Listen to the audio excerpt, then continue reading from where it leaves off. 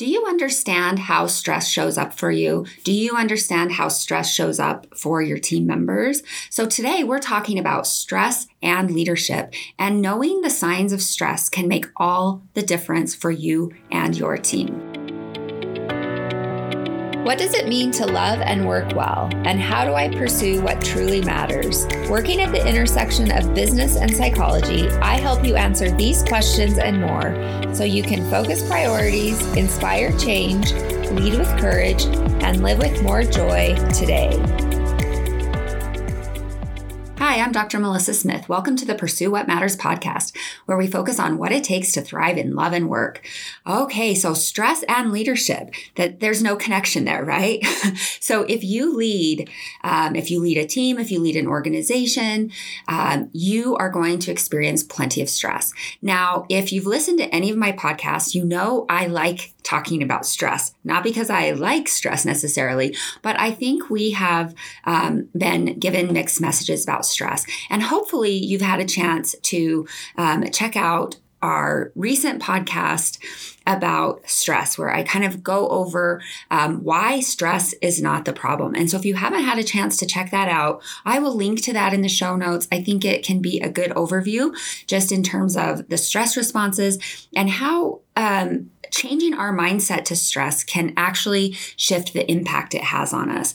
And that is powerful knowledge, right? That stress actually is a sign that you're living a meaningful life because you have things that you worry about and that are stressful to you because you care about them. You care about getting it right. You care about leading your people. And today with the episode, we are really focusing on how stress shows up in leadership. Now, we will talk about that for you individually with decision making, with delegating, with managing teams, and how stress can totally undermine your leadership capacity. But we're also going to talk about how understanding the stress signs, not only for yourself, but for those you work with, can make a really big difference. Because here's what we know. When stress shows up on teams become incredibly ineffective. And of course, we don't want that happening for you. So that's what we are going to be focusing on today. And of course, every week with the podcast, my goal is to help you pursue what matters in love and work. I'm passionate about helping you strengthen your confidence to lead. You have what it takes to lead, but sometimes you might not know that. And I want to make sure you have some good skills, tools, and research on your side so that you can really pursue what matters and forget about the rest, right? There's a lot of things in conventional wisdom that we think we should do, but it has absolutely no support. And sometimes it can actually be very undermining. And so I try to do that in one of three areas. So first of all, clarity to lead. And the second is curiosity to lead, which is all about self-awareness. And the third is building and leading a community. And so as we think about this podcast today, Stress on Leadership, we're really focusing on two primary areas, which is helping you develop the curiosity to lead. And that is that self-awareness. Learn to recognize your stress signs. Learn to recognize the impact of stress on leadership and decision-making. That awareness can be a powerful tool to help you not get sidelined by stress.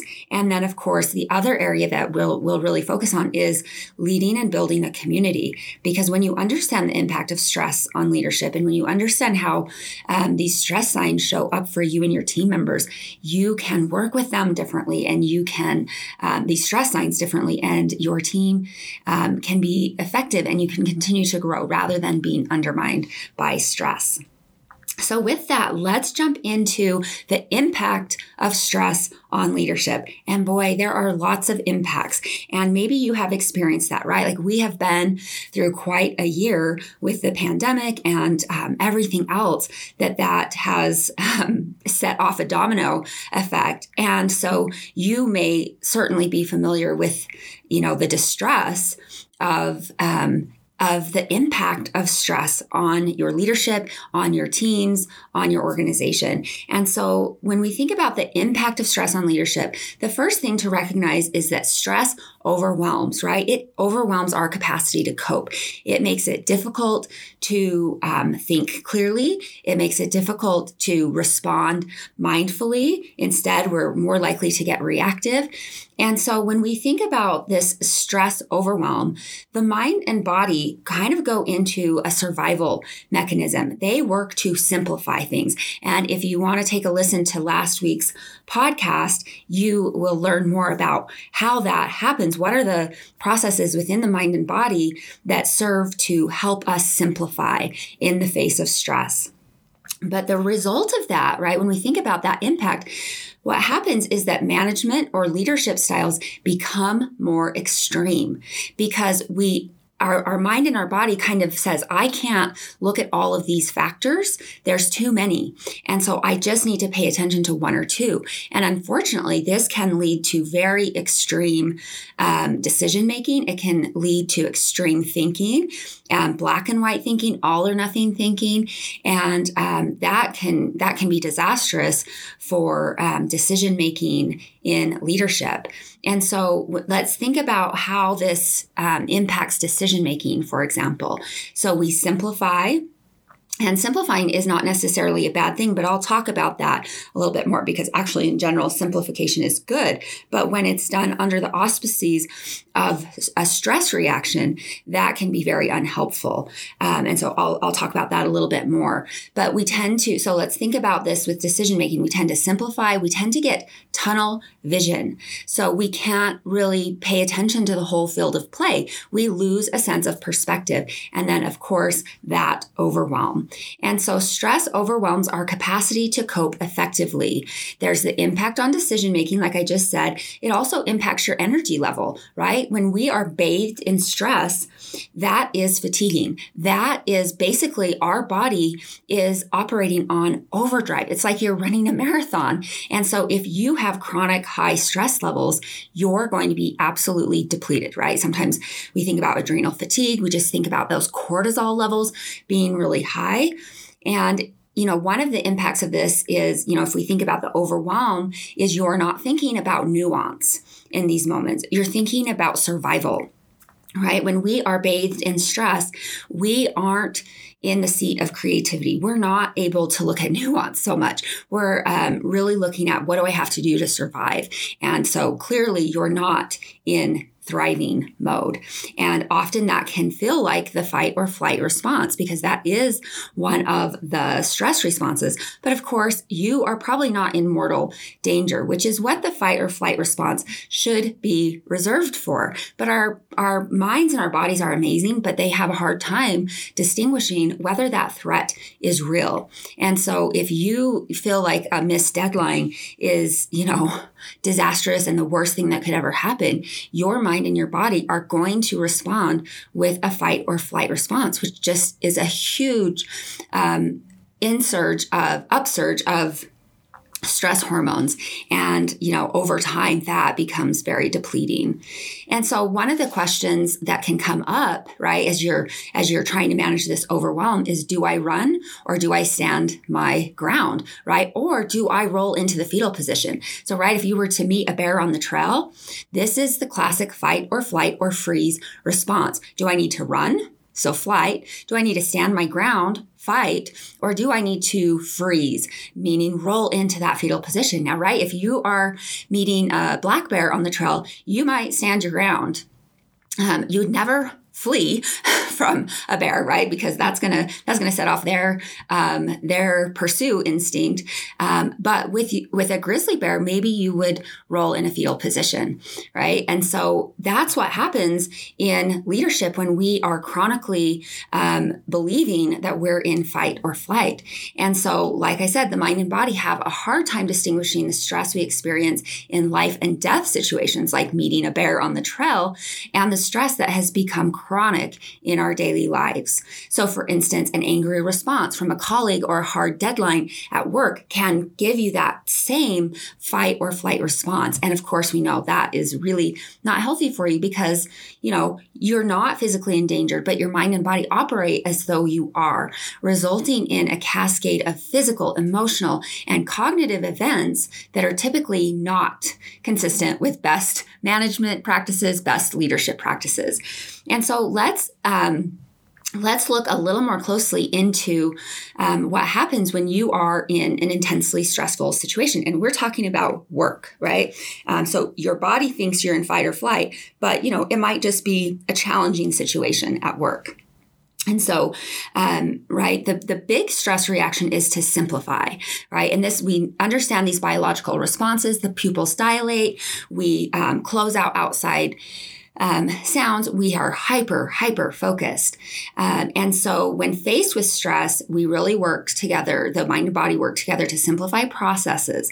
And so, we've developed this acute stress response, fight or flight, to chronic stressors like work deadlines, team contention, etc. And that's where it gets really problematic. So even though we may not be facing an intense stressor that involves life or death, our mind and body are reacting the same way. And so we move to simplify our responses. And what I would say, we even simplify reactions. So instead of being responsive, which I think about as being intentional, being mindful, thinking things through, we react. And so we take action without really thinking because it is a fear response. And like I mentioned, while simplifying can be beneficial, there are also some costs when it comes to leadership. So some of the costs include a difficulty seeing all the important angles to an issue, right? So if you are in a leadership position, my contention is that one of your most important obligations is to maintain perspective. That's why when I think about how I can help you build your confidence to lead, clarity is at the top of the list because you've got to be able to see what matters, what does not. You've got to retain perspective. And so when you are in a stress reaction and you work to simplify everything, you will get tunnel vision. You will have difficulty seeing all the important angles of an issue. And you can see how this can really lead to poor decision making. You also are less likely to generate ideas because you're in survival mode, right? And like I said, survival mode is not the seat of creativity, right? I mean, the exact opposite of that. And so a simplify strategy tends to shut down idea generation and leave the leader really sticking to what works or what is easiest. What's going to get me through the day? What's going to get me through the week? What's going to get me through the quarter? And so you shut out idea generation, you shut down creativity. And of course, that's not helpful. The other thing that can happen when we simplify as part of a stress reaction is there is a failure to balance immediate needs with overall goals, right? And that, again, is one of the most important responsibilities of a leader. How can I pay attention to the details of the daily work in balance with our overall vision, in balance with our mission, in balance with our big strategic goals and objective? And so when we simplify, that balance goes out the window. We are emotionally reactive. We have cognitive rigidity, right? So we are stuck in that all or nothing thinking. And of course, we know one of the greatest signs of effective leadership and also life satisfaction is cognitive flexibility. So that's the name of the game. We think about neuroplasticity. We want to increase our cognitive flexibility. And when we move to a simplify strategy as part of a stress reaction, we get more rigid. And then, of course, like I mentioned, the physical fatigue, because our bodies are locked in the stress cycle. We are bathed in the stress hormones because our body thinks we are facing a bear on the mountain trail. And so, of course, there's going to be the surge of adrenaline, which can help in the short term. But over time, there is intense physical fatigue. And of course, that can lead to burnout. So let's think about the net effect of stress on leadership over time. So, right, like if you are chronically operating from a simplify strategy, if you're chronically bathed in stress, if your body and mind believe that you are chronically facing a bear on the mountain trail without a lack of perspective of, okay, this is a challenging situation, but it's not the end of the world. Like we can figure it out. The net effect of stress on management style is that leaders move to more extreme positions. So, right, when it comes to vision and clarity and moving your organization forward or moving your team forward, you're going to have a more extreme position. It also moves you to a more extreme position with communication. So communication gets really short, it gets brief, it can be harsh, it can be reactive. And of course, that just absolutely undermines psychological safety and the ability of other team members to speak up and to give another perspective because they might not be bathed in the same stress. But when you get reactive with communication, it shuts down any sort of collaboration. And then, of course, leaders can move to a more extreme position in terms of accountability. And so accountability gets harsh. Accountability can get very rigid. And it's about, I got to hold this line. And there's no room for nuance. There's no room for, hey, what does this situation demand? What's going to be best? We think about our team members, they're all unique. And so we, in general, we want to have some good boundaries, some good processes, some good structure, because of course that creates sanity for everyone. But we also have to be willing to understand the unique experience of those we lead. And when we get moved to a more extreme position in terms of accountability, we lose that nuance. We lose that appreciation for the individual circumstances that folks are facing. And if you think about the last year with remote working and, other challenges to work life, that need for flexibility and to have empathy for each of your team members and the unique situations they find themselves in is so incredibly important. And if you can't have some flexibility in that accountability process, you're going to lose some of your best team members. And obviously, we don't want that to happen. And so the net effect over time is that these extreme positions in terms of vision, communication, and accountability become the new default. And that's the important thing to pay attention to. So maybe the intense stress situation has receded. So, maybe you're going through like Series A funding or Series B funding, and it's high stress for everyone, right? So everyone's in survival mode. And so people move to those more extreme positions. And now let's say you secure the funding, which is awesome. And like, that's something that everyone should really celebrate. Of course, the work is not over. In some ways, the work is just beginning. But if you're not careful, even when that stressor has receded, right? So the bear has left the mountain trail, right? And run off the other way. If you're not careful, your leadership style, your management style is stuck in the more extreme position. And that becomes your new default. And so think about that. Think about how that unfolds over time. And the net effect is that anytime you meet another big stressor, right? If you're not careful, if you don't understand the effect of stress on leadership, every time you run into a big stressor, whether personal or professional, you run the risk of taking more extreme positions as the default. And that's where we can see leaders over time move from a really great balanced leadership style to a very ineffective extreme style. And part of that, right, not all of it, but part of that is the impact of chronic stress. So, over time, that ineffective, rigid position becomes the new default. And if your team experiences chronic stress that is so common in workplaces today, especially considering the last year, over time, these management approaches become even more extreme, incrementally moving the needle to more and more extreme positions over time. And this is where we start to see the following problems, right? And maybe you can relate. Maybe you have seen this. We see culture erosion because there is less psychological safety on board. We see increasing difficulty motivating teams. because everyone's moved to a rigid position. They have a hard time connecting to purpose. They have a hard time connecting to how they, to contribution, right? Like seeing how their work matters because we're in survival mode. What we also see is high turnover. So people don't want to work in stressed out environments. And here's the thing, people don't want to work with extreme, rigid leaders. I mean, who wants that? That is miserable for everyone. And so you see higher turnover. You see a rise in absenteeism, right? So people just missing, taking sick days, that sort of thing, more illness, and difficulty hitting targets and timelines. Because think about that. When you're in a rigid position, when you're in an extreme position, you don't see the full field of play. And so you might set unrealistic timelines. You might set unrealistic targets. And then when those aren't met, because your accountability is more rigid, there's no ability, right, or willingness often to self-reflect and look at, hey, maybe our goal or our target was a little off. It actually is just that the hammer comes down on those who missed the target or miss the timeline. And so, of course, that erodes culture even more and moves people more and more to that survival mode.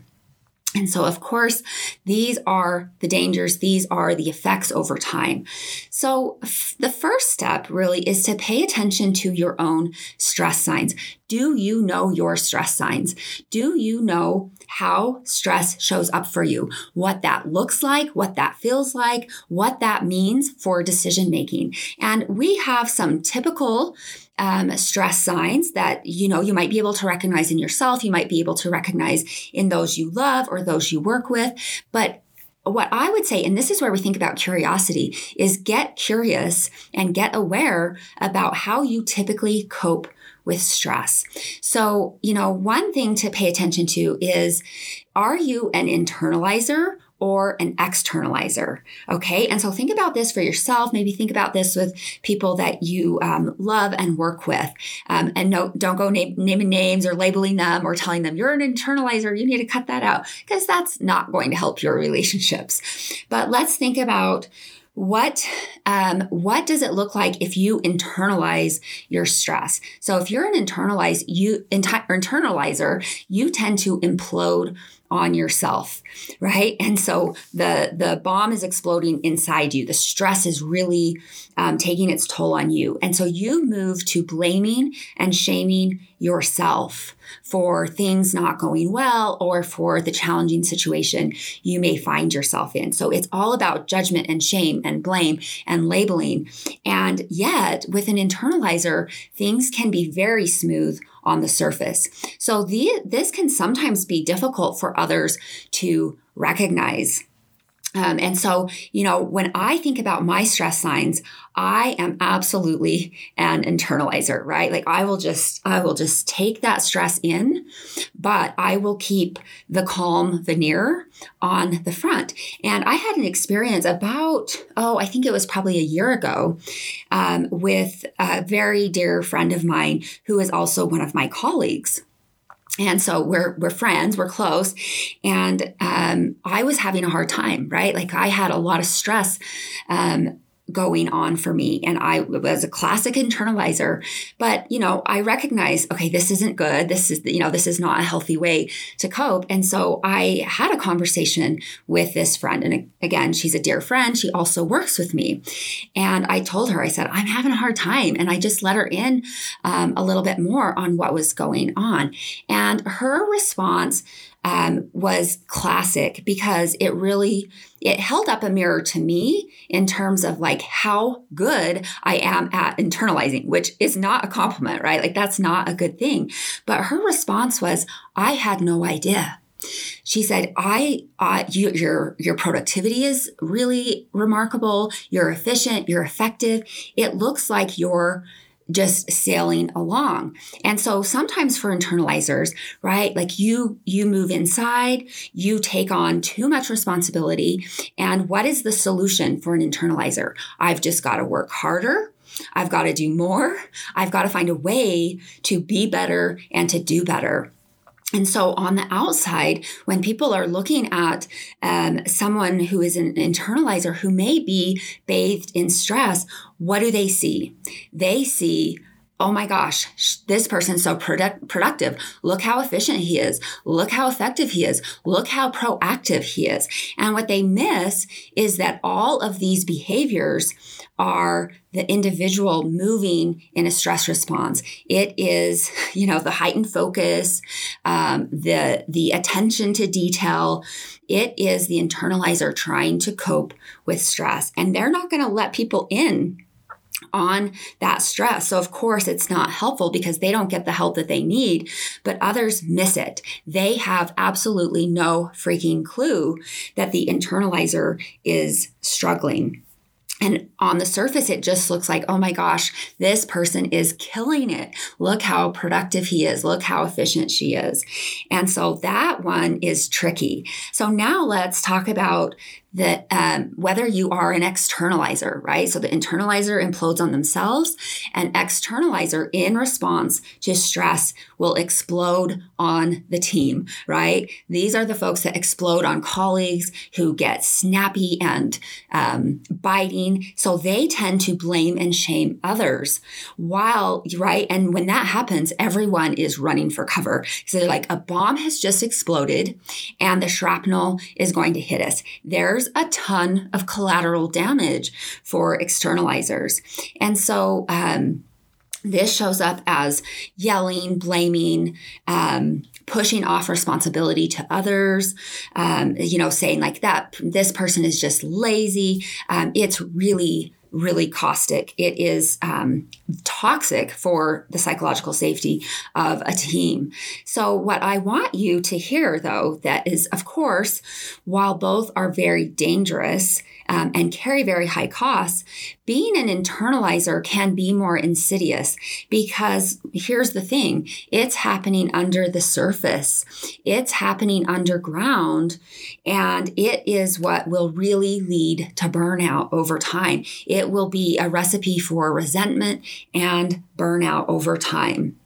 Because I just have to work harder and I've cut myself off from resources. I've cut myself off from support. But here's the thing about externalizers, right? Now that is so unpleasant. If you've ever worked with an externalizer or have experienced that at home, it can be really traumatic, actually. But externalizers tend to out themselves very quickly as problems, right? And as like, gosh, dude, you got to control yourself because their behavior is so extreme, or it can be extreme. And so if you have a healthy culture, right, if you have strong psychological safety at work, what will happen is that other team members will not put up with the externalizer. Right? And so this leads to an intervention. This leads to a, dude, you need to stop this kind of conversation. And so the externalizing behaviors are addressed more quickly and directly because they draw attention to themselves. But there can be a lot of collateral damage in the meantime. And so you just have to watch out. Now, the one caveat that I would share about the externalizers is, if you notice, I talked about a healthy work culture and I talked about psychological safety. If you do not have a strong organizational culture, if you do not have a foundation of psychological safety in place, then those externalizers will wreak havoc on your teams. And sometimes over time, they become more emboldened because folks are not bringing up the concerns, whether that's because they're conflict avoidant, whether that's because they feel like they will get punished, whether that's because there's no accountability. So what's the point? And so externalizers are incredibly hazardous to organizations. If you have a strong psychological safety foundation and a strong work culture, externalizers issues get addressed much more quickly because healthy team members won't put up with it. But if we don't have strong psychological safety and strong leadership, then these problems can really just continue to grow exponentially, and it is disastrous for everyone.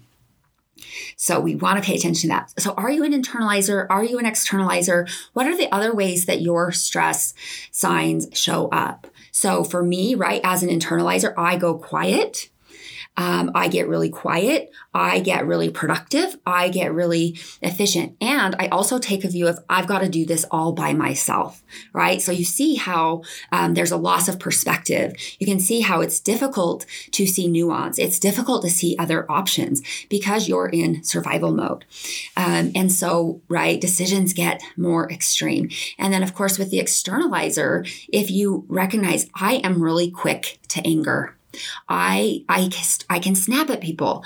Maybe you notice that you just harbor wishes of harm to others, right? And hopefully not real actual harm, but you start getting resentful in your heart and your mind. So maybe you're not saying anything that would be blaming or shaming, but boy, your mind is awash in those kinds of accusations. And so we want to pay attention to your stress signs and how that shows up.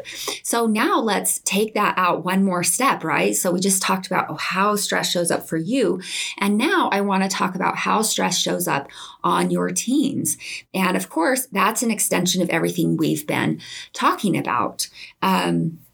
Because when you can have awareness about the stress signs of team members, if you have a strong psychological foundation or psychological safety foundation, which of course we hope you are continuing to cultivate, then psychological safety helps you to address these concerns directly. So one of the most common ways that stress shows up on teams is walking on eggshells. And I would be surprised if you haven't ever had an experience like this. So you can feel someone's hostility. You can feel someone's anger just boiling underneath the surface. And so team members start walking on eggshells. And what happens when we walk on eggshells? We have to be really careful. Things are fragile. We maybe choose to avoid conversations that we need to have. We don't challenge one another. Everyone is in fear mode. And so we do not want any walking on eggshells because it will really knock the effectiveness of the team down about 10 notches. And so what can you do to address these concerns directly? First of all, if you notice yourself walking on eggshells, you need to stop it. So if there's something that needs to be said, you need to say it. Now, you can take care and gentleness in sharing concerns, but don't avoid it. You can start by saying, hey, I'm concerned about you. If it's a one-on-one situation, sometimes that's a lot better, but I'm concerned about you. I'm seeing some of your stress signs show up. And I actually think, so you don't tell someone what their stress signs are because that will not go well. But I think when you have an understanding of how stress impacts leadership, if you have a strong team, you can actually have these conversations as a team to be able to say, you know what? And this could be at the end of a meeting.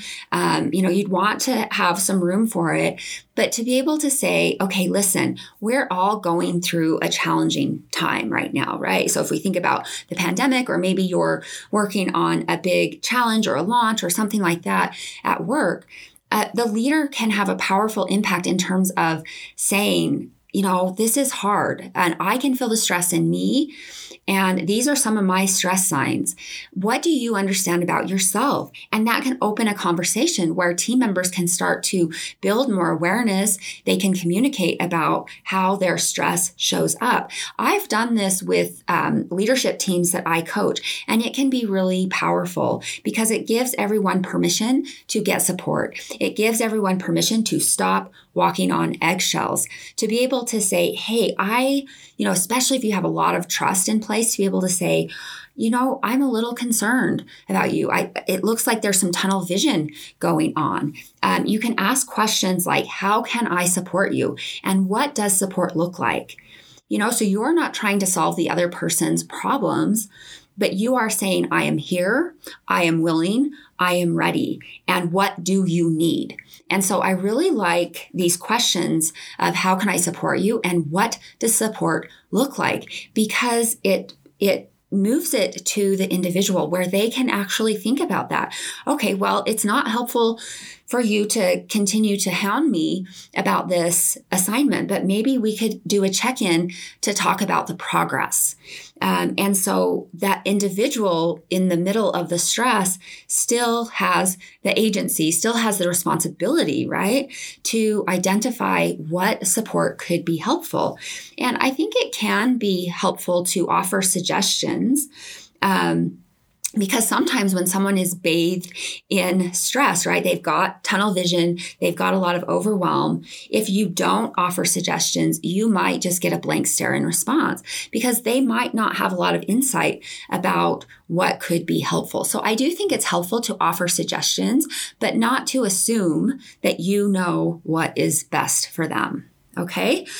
So when we think about responding to stress, so now to this point, I've been talking about stress reactions. So these are these impulsive reactions when we are bathed in stress. They are not a good place to be taking action from, but instead we want to respond to stress appropriately, right? And so when we think about challenging tasks or challenging situations, they require integration, not simplification. So that's one of the things I really want you to pay attention to as you listen to the podcast today and as you think about take-home points. When we're facing challenging situations, the work or the tool that we need to utilize is integration, not simplification. Now, sometimes integration will include simplifying processes, but when we just move to simplification, that's where we run into a host of problematic behaviors, as I've just been talking about. So let's look at how you can integrate in the face of stress. So I've got several solutions for you. So solution one is perspective taking, right? So do you have the information you need to make a well-informed decision? So when we think about perspective taking, we are slowing ourselves down because stress speeds everything up. And so you're building in space to consider all the perspectives, to really ask yourself some key questions. So these questions can include, do you have the information you need to make a well-informed decision? Are you taking into consideration all stakeholder views? So you might just be looking at it from your own perspective and failing to appreciate the impacts on other folks. I think it's also really helpful to take a step back. So, right, we kind of think about the 10,000 foot view, the 20,000 foot view of the problem, and really look at, okay, am I seeing everything? And if I'm not, what can help me to see everything? Do I need to bring in other perspectives, which we'll talk about? But I think a helpful way to bring perspective is looking at the problem 5 years from now. So, right, you're looking back 5 years down the road and you're looking at that problem and saying, right, how big of a deal is this? In 5 years, is this still going to be a really big deal? Or will I be like, okay, yeah, like that was a thing, but it wasn't that bad. Like it didn't need to take me down. And that can bring perspective. So solution 2 is to clarify concerns. Are you solving the correct problem? So does the team have clarity about the concern in the first place? Sometimes, especially when we are reacting in stress, we're solving the wrong problem. And of course, that's going to throw us down, send us down a rabbit hole. It is, it drains teams. And so you want to clarify the concerns, the consequences, right? What are the potential consequences of this problem, including the upside and the downside? You really want to take a look at sunk costs. That will often, this idea of sunk costs will lead you to poor decision making. And ask yourself, who is this a problem for and why? So is this really a problem? Who is it a problem for and why? What are the details of that? So you want to clarify the concerns, everything you can do to wrap your hands around the problem. And if you think about, when we're bathed in stress, that is the last thing we want to do. We move to avoidance. We don't want to think about it because it is overwhelming. But here's what you need to know. When you lean in to problem solving, when you lean into understanding the issue, you can start to take action. And that's what lowers anxiety. That's what helps you to move out of the stress response. But if your response is to avoid looking at the concern or clarifying it, that is a recipe for reinforcing that stress, and you stay locked in the stress cycle. Okay. So the other thing to do is break down the concerns as needed, break down the problem. So maybe you say, today, we're only going to tackle this component of the concern. So keep your team focused and resist the pull to overwhelm. Of course, you need to address all aspects of, that chain or that concern, but it can be very helpful to direct focus and think about what step can we tackle now? And that really, that's taking productive action, which helps to lower the anxiety. And it also builds momentum because you start to, strengthen this belief that, okay, we can see ourselves through this and we can work together to get through this. The third solution is to utilize diverse strengths. And so, when you lose perspective, you cut yourself off from help. And so who can you reach out to for help? Who can bring in perspective? Is it a mentor? Is it a sponsor? Is it a trusted colleague? Is it some of the team members? So we think about who can you seek out collaboration with? Where can you get feedback? Because maybe you need personal feedback about your behaviors, about how you're getting more rigid. Who can you trust to give you the honest truth? And then we also want to think about, what are the strengths of the team? And if everyone brings the same skills to the table, you don't have a very strong team. And a lot of times this is a mistake that we make in hiring. We want to work with people like us because it confirms our biases. It helps us to feel like we're doing a good job, but it may be the least helpful thing. And so you want diverse skills on a team. You want to cultivate a diversity of strengths. So I want you to think in terms of culture add, not culture fit. You do not want to be automatons, right? Like we don't want everyone looking the same or having the same skill set on a team. So you can also invite diverse views and approaches.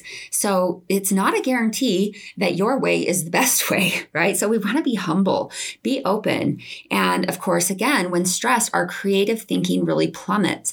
So it is possible that another team member that doesn't feel the stress that you feel can see things more clearly. So you really need to invite diverse views. And then collaborate across disciplines because, your team may be tackling a problem and it's really hard for you to see outside of, your limited view. And so this is where it can be so helpful to collaborate across disciplines because someone else who's not stuck in your stress or isn't limited by your understanding of the problem, they can see things that you don't, and they can help. So that's really very important and valuable. And if you can't collaborate across in your organization, that's where we want to cultivate strong networks. Now let's look at solution 4, which is to identify patterns and themes. So when facing a challenging situation, can you identify any patterns? Is there anything familiar about this situation that maybe you've experienced before? So anything you've seen before, even if the details are quite different. So we're looking for themes. So maybe one thing that you notice is I'm starting to walk on eggshells again. So maybe we need to have a conversation about how our stress is showing up, because that could be a pattern that leads you to some discovery, that leads you to, hey, team, we need to have a conversation about some effective decision making, what we can do to slow the process down. So the ability to identify and connect patterns is a core component of high intelligence. So the smarter you are, the more likely you are to identify patterns quickly. But here's the thing, you're also at higher risk to stereotype because you think you have it all figured out. And so we want to be very cautious about that. We want to resist that pull. But taking the time to identify patterns and to get curious about them, to not move into I know it all, will help make you and your team better critical thinkers. And there's so much value there because that's where we really start to grow. And then solution 5 is create coherence among competing agendas. So in order to get past the undertow of stress, you really need to create some coherence, which is not the same as simplification. So when we think about coherence, this is what I want you to pay attention to. What can we agree on? We agree that we will focus on this part of the problem, or we agree about what the problem is. Now, we might have very different ideas about how to address that problem, but we can start there. We can find some coherence there. And so we'll start there, identifying the competing agendas and agreeing what to prioritize and why. And so, some folks might have a very strong agenda that we start or prioritize one thing. And so being able to identify all those competing agendas, being able to identify the horizon conflict. So if you're not familiar with that, check out my podcast on horizon conflict. I will link to it in the show notes. But that helps everyone see what's on the field of play, what they need to be paying attention to. And then as a team, you can together prioritize what you're going to start with and why. And sometimes the leader needs to do that, but you've got to communicate that. You've got to be transparent. Let them know why we're prioritizing this project over another project, because this builds buy-in. Some of your team members might not agree. They might be disappointed, but if they understand, then that can help with buy-in. Okay, so now we want to look at solution 6, which is we want to enlist devil's advocates. So when we're stressed, we often just want the problem to go away, right? So we get pretty we get pretty avoidant, right? Experientially avoidant. So we want the problem to go away. We want a decision to be made, and conceivably the worry to be off of our mind. But if you're not careful, you short circuit good decision making by rushing to judgment or to decision.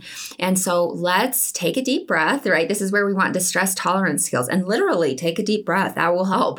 But you want to lean into ambiguity while maintaining a tight process. So what does that mean, right? So there should be a process for these discussions because it will help manage the stress overwhelm. So that's where a tight process, which is very clear. We know the purpose of this meeting. We know what we're going to talk about. We have a timeline for decision making, can really help you and your team to manage the overwhelm that comes with challenging situations and big decisions. And so, the process for these discussions will help you and your team manage that stress overwhelm. But here's the news. You have to have a built-in mechanism for challenging your work and stress testing your decision making and your assumptions. And so this is how we balance that. Some teams naturally have devil's advocates, but I would say if you don't have that, right, or people are conflict avoidant, or they just want a decision made, any natural devil's advocates you have may go underground. But the other thing is to not be afraid of assigning this role out during meetings, right? Like make it actually a formal part of that process if you need to, so that the team really builds in these opportunities to look at diverse views, bring in new perspectives, pay attention to stakeholders they may be missing. And then what I would say is if you do that more formally, make sure you change the team member in this role. So there shouldn't just be one devil's advocate in a team, right? So maybe that devil's advocate shifts according to, the meeting or frequency, that sort of thing. And this process really helps everyone to become better critical thinkers. So just think about debate. Think about, if you did debate, if you're familiar with debate, like in high school, that sort of thing, getting comfortable with ambiguity, getting comfortable with challenging discussions really makes you a better critical thinker. And so we definitely want to do that. And then solution 7 is to tolerate ambiguity. And, I mentioned this already, but the ambiguity can feels so stressful when you're already overwhelmed. But we need, for the sake of our team, for the sake of our decision making, we need to learn to lean into ambiguity. And challenging situations often do not have a perfect solution. So we want to resist that wishful thinking. And so we want to resist rigid expectations and think in terms of the next best step. So especially in uncertain times, don't expect to have a nice, clean decision made, because that may not be very realistic. But maybe you need to think in terms of what's the next best step? What do we need to do now? We want you to have a bias toward action. You can't just be incapacitated by stress. You cannot just sit, right? So even if you're not actively making a decision, are you actively working on the process where you're bringing in devil's advocate, you're bringing in perspective, you're collaborating, you're consulting? All of those are action, and we want you to have a bias toward action. And then, of course, the corollary is distress tolerance. And so we need distress tolerance skills in order to learn to tolerate the uncertainty. And this sets the foundation for success. And I've had lots of podcasts where I've covered distress tolerance skills. So you can check those out. But we all need good stress coping skills. And in the recent podcast on stress, I covered several distress tolerance skills that you can work with. So these are the pieces that we really want to pay attention to. So there you go. I have 7 solutions to help you. So I'm just going to review those really quickly. Solution 1 is perspective taking. Solution 2 is clarify concerns. Solution 3 is utilize diverse strengths.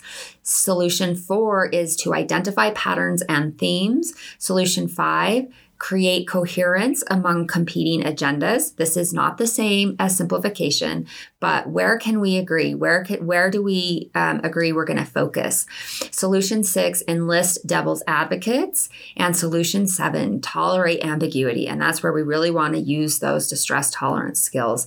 So I hope this podcast has been helpful for you to really understand how stress shows up in your leadership and in your teams, and some very practical solutions to help you take action so that stress doesn't take you down.